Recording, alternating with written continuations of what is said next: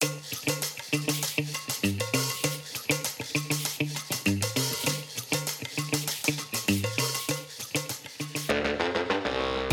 next generation of women really need to see that there's not just no glass ceiling, but that there's people up above that are going to help you get there. That was Tyler Goodwin, founder and CEO of Seaforth Land. And this is episode 2 of the REWIRE podcast. I'm your host, Sam McClary. In this episode, we talk with Tyler about his search for a senior female hire, why he is unapologetic about focusing the search purely on the female gender, and why it's proving so tough to find that person.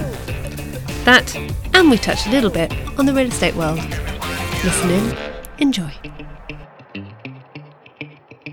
Joining me in the EG studio today is Tyler Goodwin, who's founder and chief executive of Seaforth Land. Thanks for joining us, Tyler. Thank you, Sam. So we are here today to talk diversity because you guys are trying quite hard, aren't you, to be diverse? Because if anyone does go to your website and has a little look at the About Us page and scrolls down to board of directors and the management team, They will see it's pretty male, isn't it? Yeah. It's as you and I shared a couple of weeks ago, it is a bit of a challenge. We've actually just brought on an independent non-executive director, a woman who can't be made public until April, but a senior industry executive, and we're really excited about having her on board. And as you may be aware, we've got Susan Freeman on the board of advisors. And then in the team, we've got an office manager who came in from concierge services, who's also world class. We put out a posting, or I put out a posting about a year ago, and suggested a priority of hiring women, and I got a call immediately. You can't say that. Take it down. And we've retained Ferguson Partners, Serena and Chloe, to lead that initiative. And we've actually got 2 positions that we're hiring for. One is the kind of COO, senior member of the investment committee, which is really my priority because I think hiring somebody that's a partner with me, but it sends a message in terms of hiring the next woman that they can see that there's really no glass ceiling. Yeah.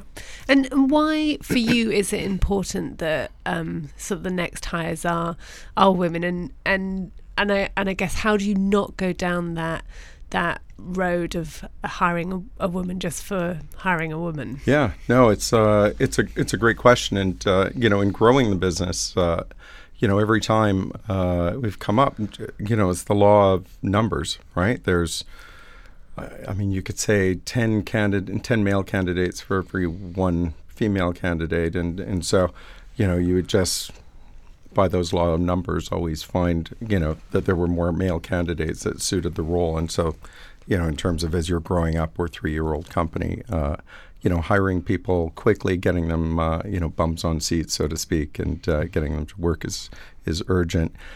Now we're at a stage where we're beyond startup. And if you think about the projected growth of our business, stability, creating the right culture in the organization, making sure that we've got a legacy business, and what I mean by that is it's not a lifestyle business for me. This is a company that, when I'm dead and gone, I still want Seaforth Land here. It really means setting up an organization where the investment philosophy is right, that it's not a testosterone-fueled investment committee. And so balance, quality of product, again, balance is critical. And so, I've just taken the decision, and we've taken the decision with the board. We just recently had our board meeting, and I said, here's my view. Let's put it out there. And everybody absolutely agrees. And so we've just said, okay, the next hire is a woman. And so be patient. We've got a great team on board, and they're doing a great job. Let's just make sure that when the right candidate comes along, we're going to be able to push the button, and don't kind of just say, okay, we need to fill this role. This is a different type of role at the top of the management. It really is. It's something that I think puts me in a position as well. I've got aspirations to grow this business in a couple of other cities globally, and I need the sort of bandwidth and confidence in having the senior management team. And we recently hired on Ben DeBoulet, who's got 20 years of industry experience, and Kurt Roloffs is my old boss at Deutsche and former global chief investment officer at DB Reef. He's as as our chairman. And John Baker also is our CFO, who was over at Roundhill, among other organizations, also more than 20 years experience. We just need that person that gets us to that, core, stable management team that gives me the additional bandwidth to grow the business. So tell us a little bit about Seaforth Land and that ambition, where you are now, and then I'd be really keen, because I'm sure we've got plenty of suitable candidates out there for you listening, as to the key things that you will be looking for that perfect woman. Great. Thank you. So Seaforth Land, as I said, we started 3 years ago. It's really a real estate investment management company, but with a few, I think, unique characteristics. One is we are focused growing exclusively on separate managed accounts, as opposed to, or you can also refer to them as programmatic JVs, as opposed to growing by way of a commingled fund model. And we're doing that because, on the governance side, we're very concerned about conflict of interest and how do you manage conflict of interest and make sure that the client that is working for, or that you're working for, is always getting, the full goods. And we just fundamentally believe it's difficult to manage separate managed account and commingled funds at the same time. We focus exclusively on central London and exclusively on commercial property. We're research driven, and I think those factors play an important role in how we work with our clients, and how we start with the research and we constantly update them on our views on the market, and then that shapes our investment strategy. Year to date, we've done one transaction. We've looked at 200. We've offered on 5, and obviously bowed out of 4. And bowed out, more recently, if you look at the last quarter, it feels a little bit like Q4 syndrome, everybody trying to hit their numbers by the end of the year, because the macro story right now is obviously, it's binary. This is a binary outcome right now. And pardon me, we're really, as an investment manager, as a fiduciary, you want to be a guardian of your client's capital. So we've got, what we believe is a fair price. And that's the number that we put on the table. And in the last the last bid that we pursued, I think there were 22 bids. Another one, we heard BT that there were 20 bids in this environment. Wow. Yeah. And so it's challenging, but not discouraging. We all believe that it makes a lot more sense in the way our business is structured. 50% of the carry profits go to the team. Everybody's focused on outperformance. To make a great investment and then, be in it for 5 years, you're excited to work on it every day. Having been in a few cycles, I've been in the unfortunate situation of making bad investments, and when that happens, you're asset managing it for 5 years and even longer through crises. It's not so fun. Yeah. So having that experience, it really does. It does keep us focused and keep us really, I think, right now defensive. But as I think CAA, which is just down the road from here, our Space House, it's a great example of when the right opportunity does come up. Because of the research that we start with our clients, it gives us the ability to move quickly. And so that person, that woman, we can say, because that is what you're after, looking for, has to have that kind of brain that is focused in on the research and isn't too emotional about if there's lots of people bidding for a property, that you get carried away in that and push up that price higher than what is your sort of top level bid, I suppose. Yeah, that. You can. It's easy to stereotype, and I don't want to say that a woman doesn't get caught up in that competitive dynamic, because it's exhilarating. Working on a transaction is exhilarating, But I do believe it does at the investment committee level. It does bring in a different perspective and more balance, and as I was saying earlier, less testosterone fueled. The funny thing is, so when I gave the job description to Serena at Ferguson, she was like, "Okay, so this job description looks like what you do," and I said, "Yeah, that's the point. The point is, I'm looking for somebody that could potentially run the business in the future, and so they're going to need a lot of experience. 15 years plus, I think is at a minimum, and I'm not an ageist, partially because I'm 51 myself. So, don't look a day over 31, Tyler. Thank you.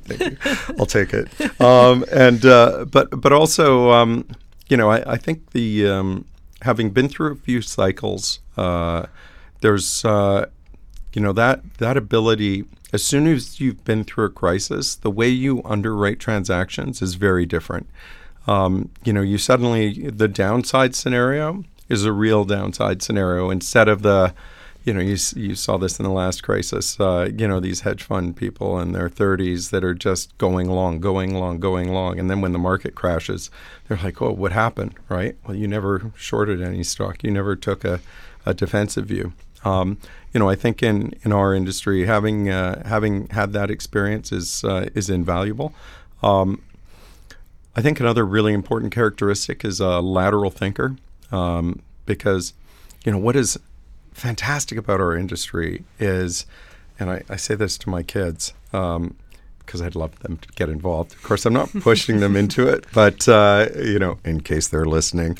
But it's you could be a finance person, you could be a design person, creative, you can be, marketing, you can be analytics and research, you can be, design, or pardon me, development, physical assets, engineering. There's a role for everybody in this industry. And so, I want to be really careful that we don't define somebody as saying they need to have these exact characteristics. What's important, I think, especially at the investment committee level and at the management level, is the ability to translate your expertise into, how it impacts other people's core functions in a business. And, that ability to think laterally, to see how, the underwriting model is impacted by design, is impacted by market, is impacted by, finance and, interest rates, et cetera, is all, I think, really important.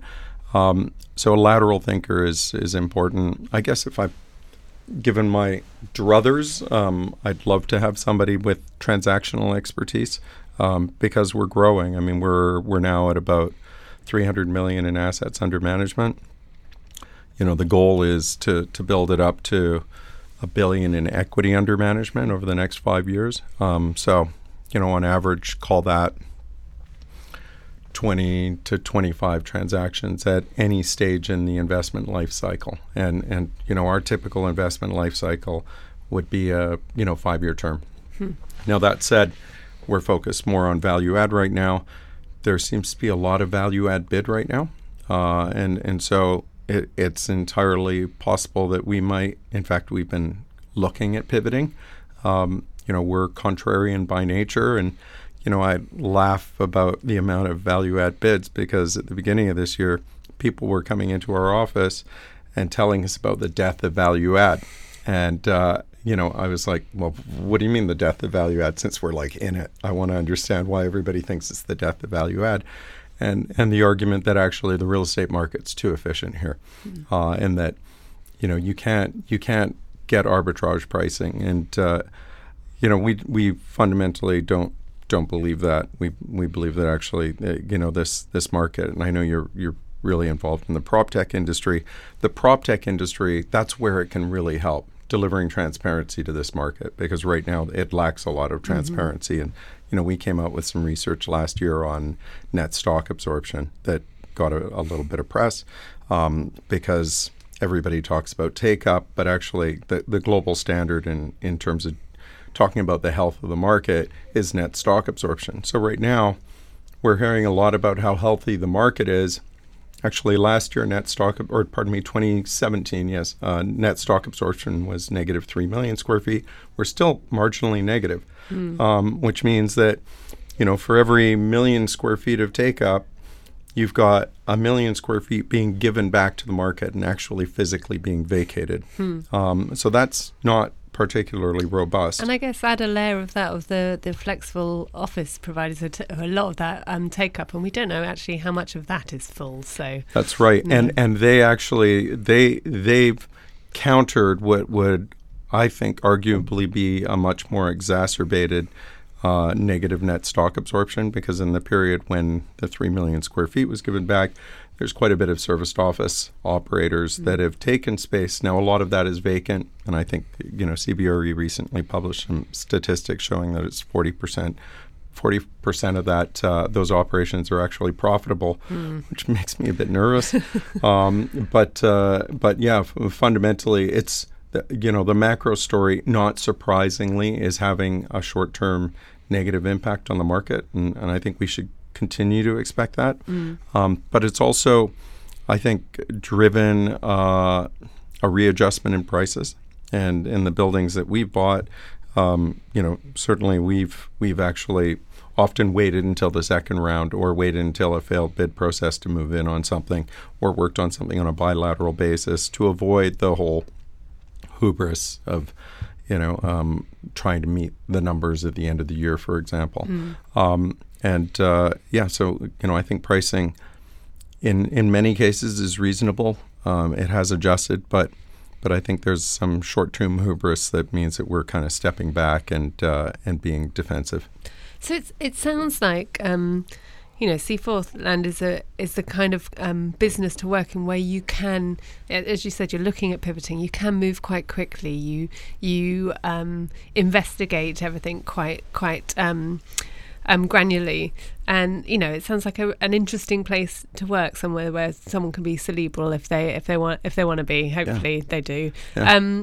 I'd be interested, especially as you said that when you spoke about the job description, that it was your job description, if the way that it's been written perhaps is, if you're sort of describing it, you describe it as a sort of male role, and whether that you've been advised at all if that puts women off going for that job, or and maybe looking at the board of directors, whether any women out there might think, well, I'm going to be one woman with 3 men. Am I going to get my voice heard? Which we've heard before is one of the being mansplained things and talked over. And we see it on our panel sometimes that sometimes the men will go for it, and as women are maybe slightly more polite. Maybe we shouldn't be.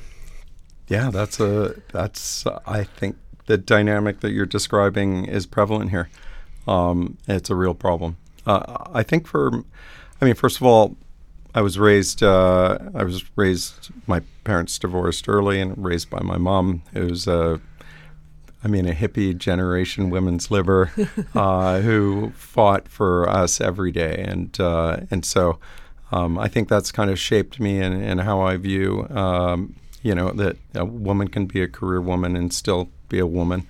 But also, I spent 20 of my last 30 years in the career in Asia, and some people think of Asian women as this demure sort of deferential. That exists in some countries. In others, I lived in Indonesia where it's quite matriarchal, and in Hong Kong and in China where, if you're a one-child policy, you're told at a very young age that you go out and do what you want to do. And, there's some incredibly powerful and successful women in that area of the world that, I had the pleasure at JP Morgan and Deutsche Bank of working with and working for. And so I would argue that if people meet me, they're going to see it has nothing to do with your gender. It does for me in terms of diversity, because I do believe that part of it is, you look on the website, what happens if I hire another junior woman on the team first, right? Oh, okay, so now you're one of those companies that, in the junior ranks, but in the senior ranks where it matters, they're not being filled. And so that's where my priority lies. And then, the right person, takes that ball and runs with it and, helps build out and achieve my objectives. And it's a 3-year-old company. I think you're right. The cerebral element is really important. We have tons of debate internally, which is fantastic because, when you're doing research, you've got to run down a whole bunch of different rabbit holes before you find something that actually makes sense, right? You've got a thesis, you back test it, it proves out not to be true or it proves out to be true. And so there is that dynamic that it works better when you've got a bit of group talk and debate going on. I think that's certainly part of it. At the same time, we're out looking for transactions, and that's how we grow our business. We grow our business by AUM, and so to the ability to multitask, the ability to kind of shift from one element, like I was talking earlier about the working in lateral thinking, working in parallel, and being able to shift. I think. And again, I hate to profile, but I in my experience, women are often very organized, and they're able to kind of shift because that's, it's been something that I've seen firsthand.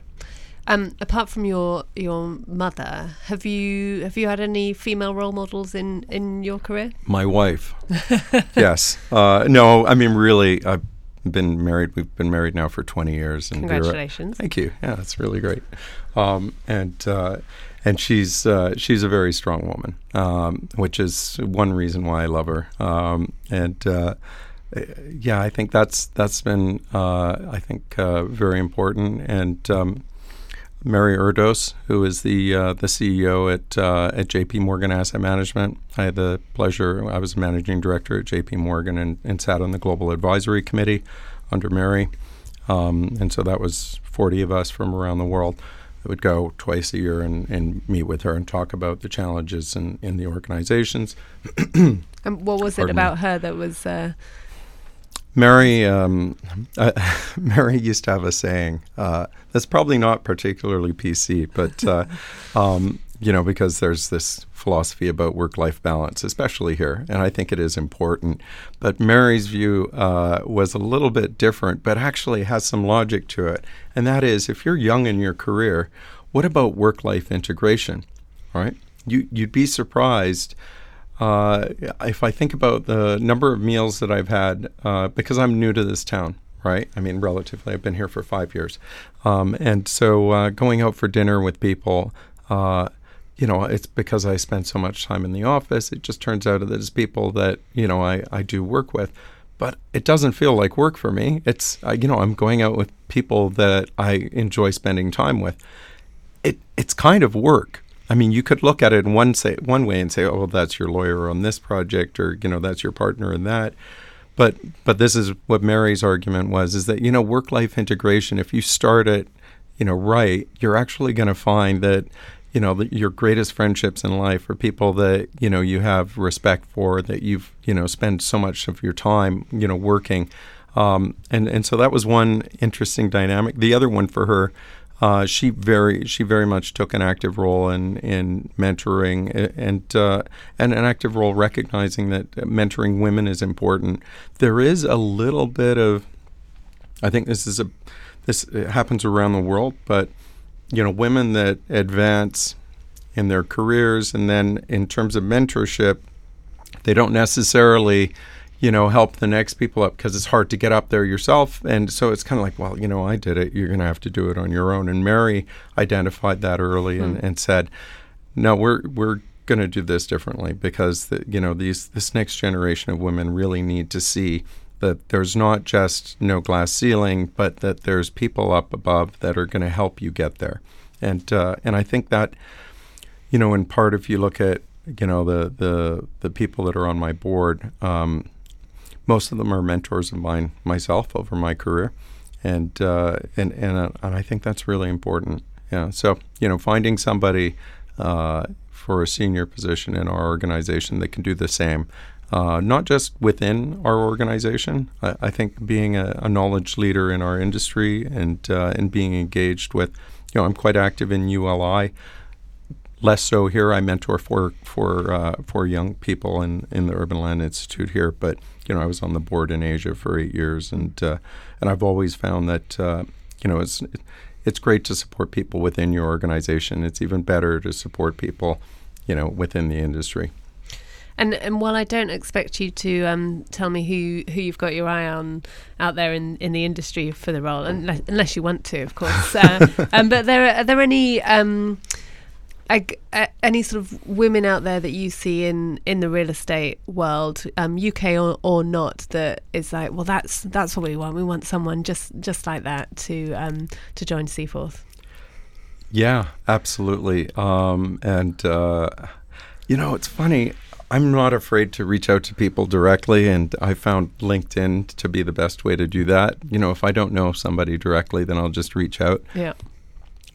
It's not really done here in the UK. So I found a lot of radio silence on the other end, as in, who is this person stalking me? Yeah. Which is, in part I why. responded to you, though. Yeah, so, you did. You did. I did think who is... No, I didn't. But I think, this is where using Serena has been great. Although we are a boutique organization, we work with institutional capital. Institutional DNA is very important, and that's not to say bureaucratic DNA. That's to say, I think the qualities of institutions are they're looking for really high standard of corporate governance. They're looking for ethics that put the interests of the client always ahead of you as a manager. They're looking for true transparency with regards to any questions that they ask. It's not enough to answer in a one line. It's better to answer with yes, or no, and here's why, and here's our backup information. And so I think transparency is really important. And then, thought leadership, analytics, the written word, in terms of how you present information and being, thoughtful and making sure that, in these organizations, the people that you're working with is almost like their front line. But there's, in the size of organizations that we're working with and speaking with, we're talking about hundreds of people. And so the ability to work on an institutional scale and understand and have empathy for our clients, I think is all, it's an important characteristic. And why do you think that your door's not being banged down with a long line? Because there's loads of women out there in this industry who have all those qualities. Why do you think then they're not just absolutely stampeding? There's at a senior level, I think I think for a range of reasons, when some women, when they get after 15 or 20 years in their career, they might look at a different tack. All right, I'm building I'd like to think it's a partnership culture where, okay, if you're 50, how many more years do you have to go? Right? In my view, I'm not retiring. I love what I do. I'm just passionate about it. It's fun. It doesn't come across at all.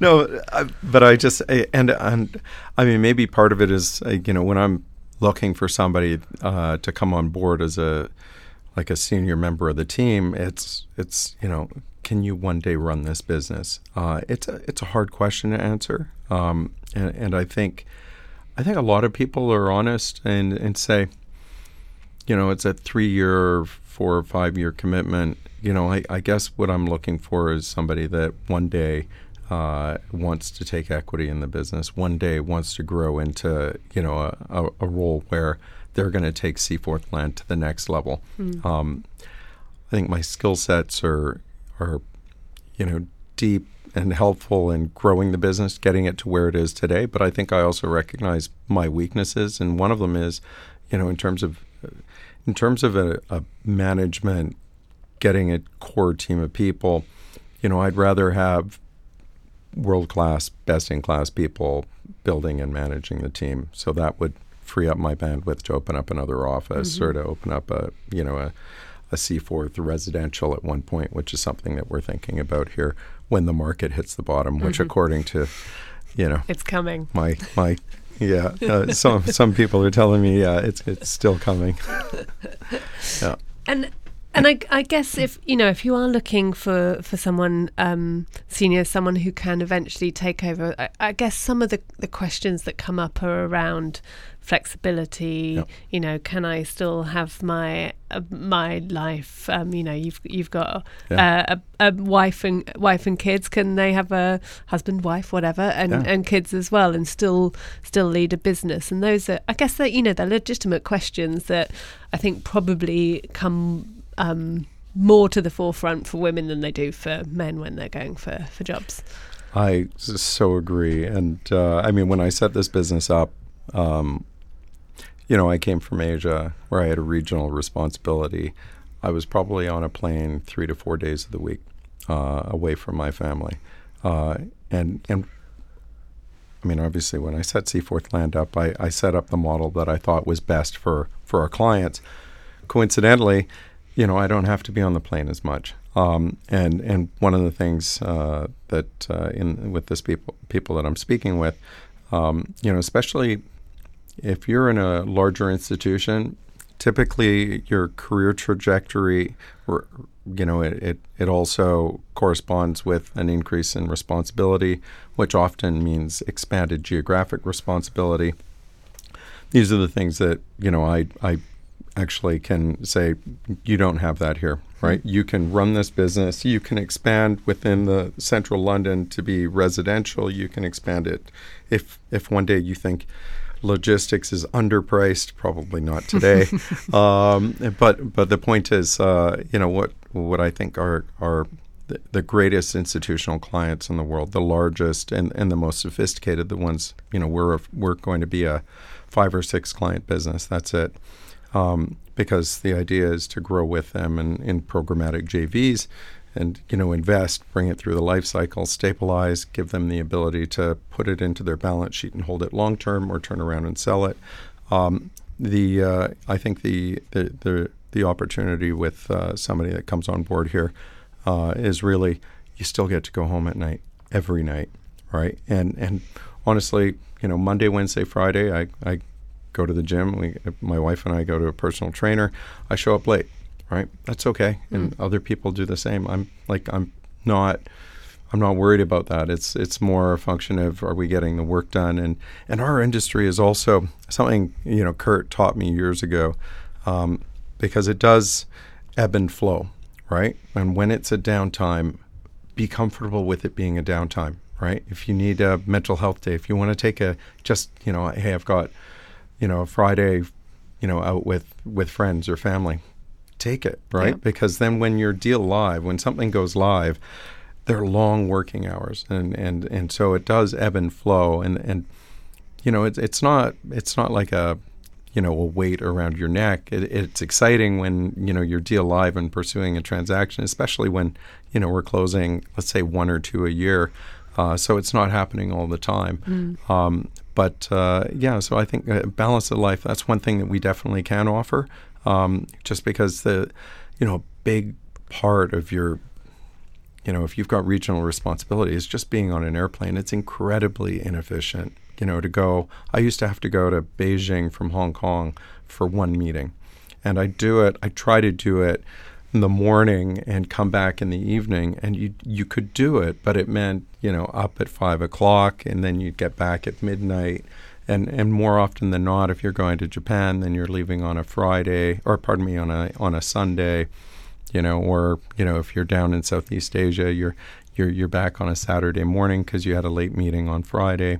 And so I think that plays an important role, but also just fundamentally, I'm intense, but I'm also pretty chilled. I'm intense when I think we need to be intense, and otherwise, I think, I'm pretty relaxed, laid back. Yeah. And I guess just to round us off, interested to sort of chat a little bit more about sort of your initial search for, and saying specifically that you wanted a woman and being told, oh no, you can't say that. Yeah. And just why not? Why can't we say that? We know that it makes business sense to have a diverse board.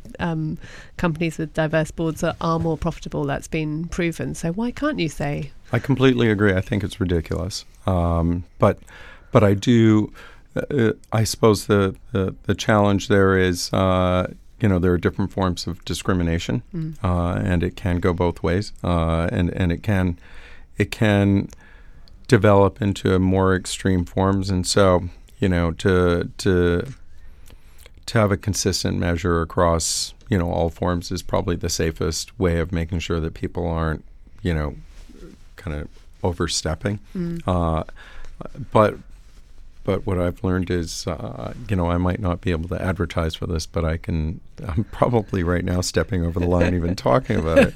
But I can hire a firm and say, look, I'm interested in meeting men and women, but it really is important for, the long-term, profitability, the long-term balance, the long-term culture for us to achieve our goals of being a legacy business, that we've got a senior woman on the management team. And here's a mean question to finish on, I suppose. If you had two candidates, one female, one male, the male candidate was just marginally more suited, would deliver that little bit more to you, where would you fall? Who would you hire? I think it would be difficult. That's a great question, and I'll probably get criticized for it, but I think the question's framed wrong. Only that what I've said, what I value and what a woman can bring to our organization. There are lots of great, talented men out there, and we've got a bunch of talented men in our organization already. I think what our organization needs and where it achieves our goals is going to be a woman. So there are a lot of talented men out there at a senior level, some of which I've looked at and interviewed, and I'd love them to be part of our team one day when we get there. But I think right now, to get Seaforth to the next level, we're going to need a senior woman in our management team to do it. That senior talented woman. So let's do the pitch for our listeners, for all the senior talented women listening in, and for the men out there as well who know senior talented women. How should they get in touch with you? And give them the elevator pitch for the role. Oh, great. Well, first of all, you can reach out. You can reach out to me or to Serena Althouse over at Ferguson Partners. I'm on LinkedIn, and just drop me a note. I'm very responsive. The elevator pitch, I think what we've talked about, I'm looking for a senior woman to join our team. It's somebody that's in a position to make a long-term commitment and has aspirations to grow the business and grow within the business. They ideally would have transactional experience, but not necessarily if they've got other core skill sets that are that can contribute to the team. Extraordinary. I'd love to have that as well. It's not just a functional execution role. This is management. It's vision. It's leadership. It's all those things that I think is I've seen what other roles are out there. I just think this is the best opportunity in the world. It might be because it's my business, but I really do believe that the right person, there's no better job out there right now. You're allowed to be a bit biased. I think it's okay. And if I had any talent whatsoever, I would throw my hat in the ring, but I have none. So I will just have to look forward to you hiring and bring the hire in here, and we'll have another conversation. Oh, fantastic! And look forward to Seaforth doing even better with a very talented woman at the helm.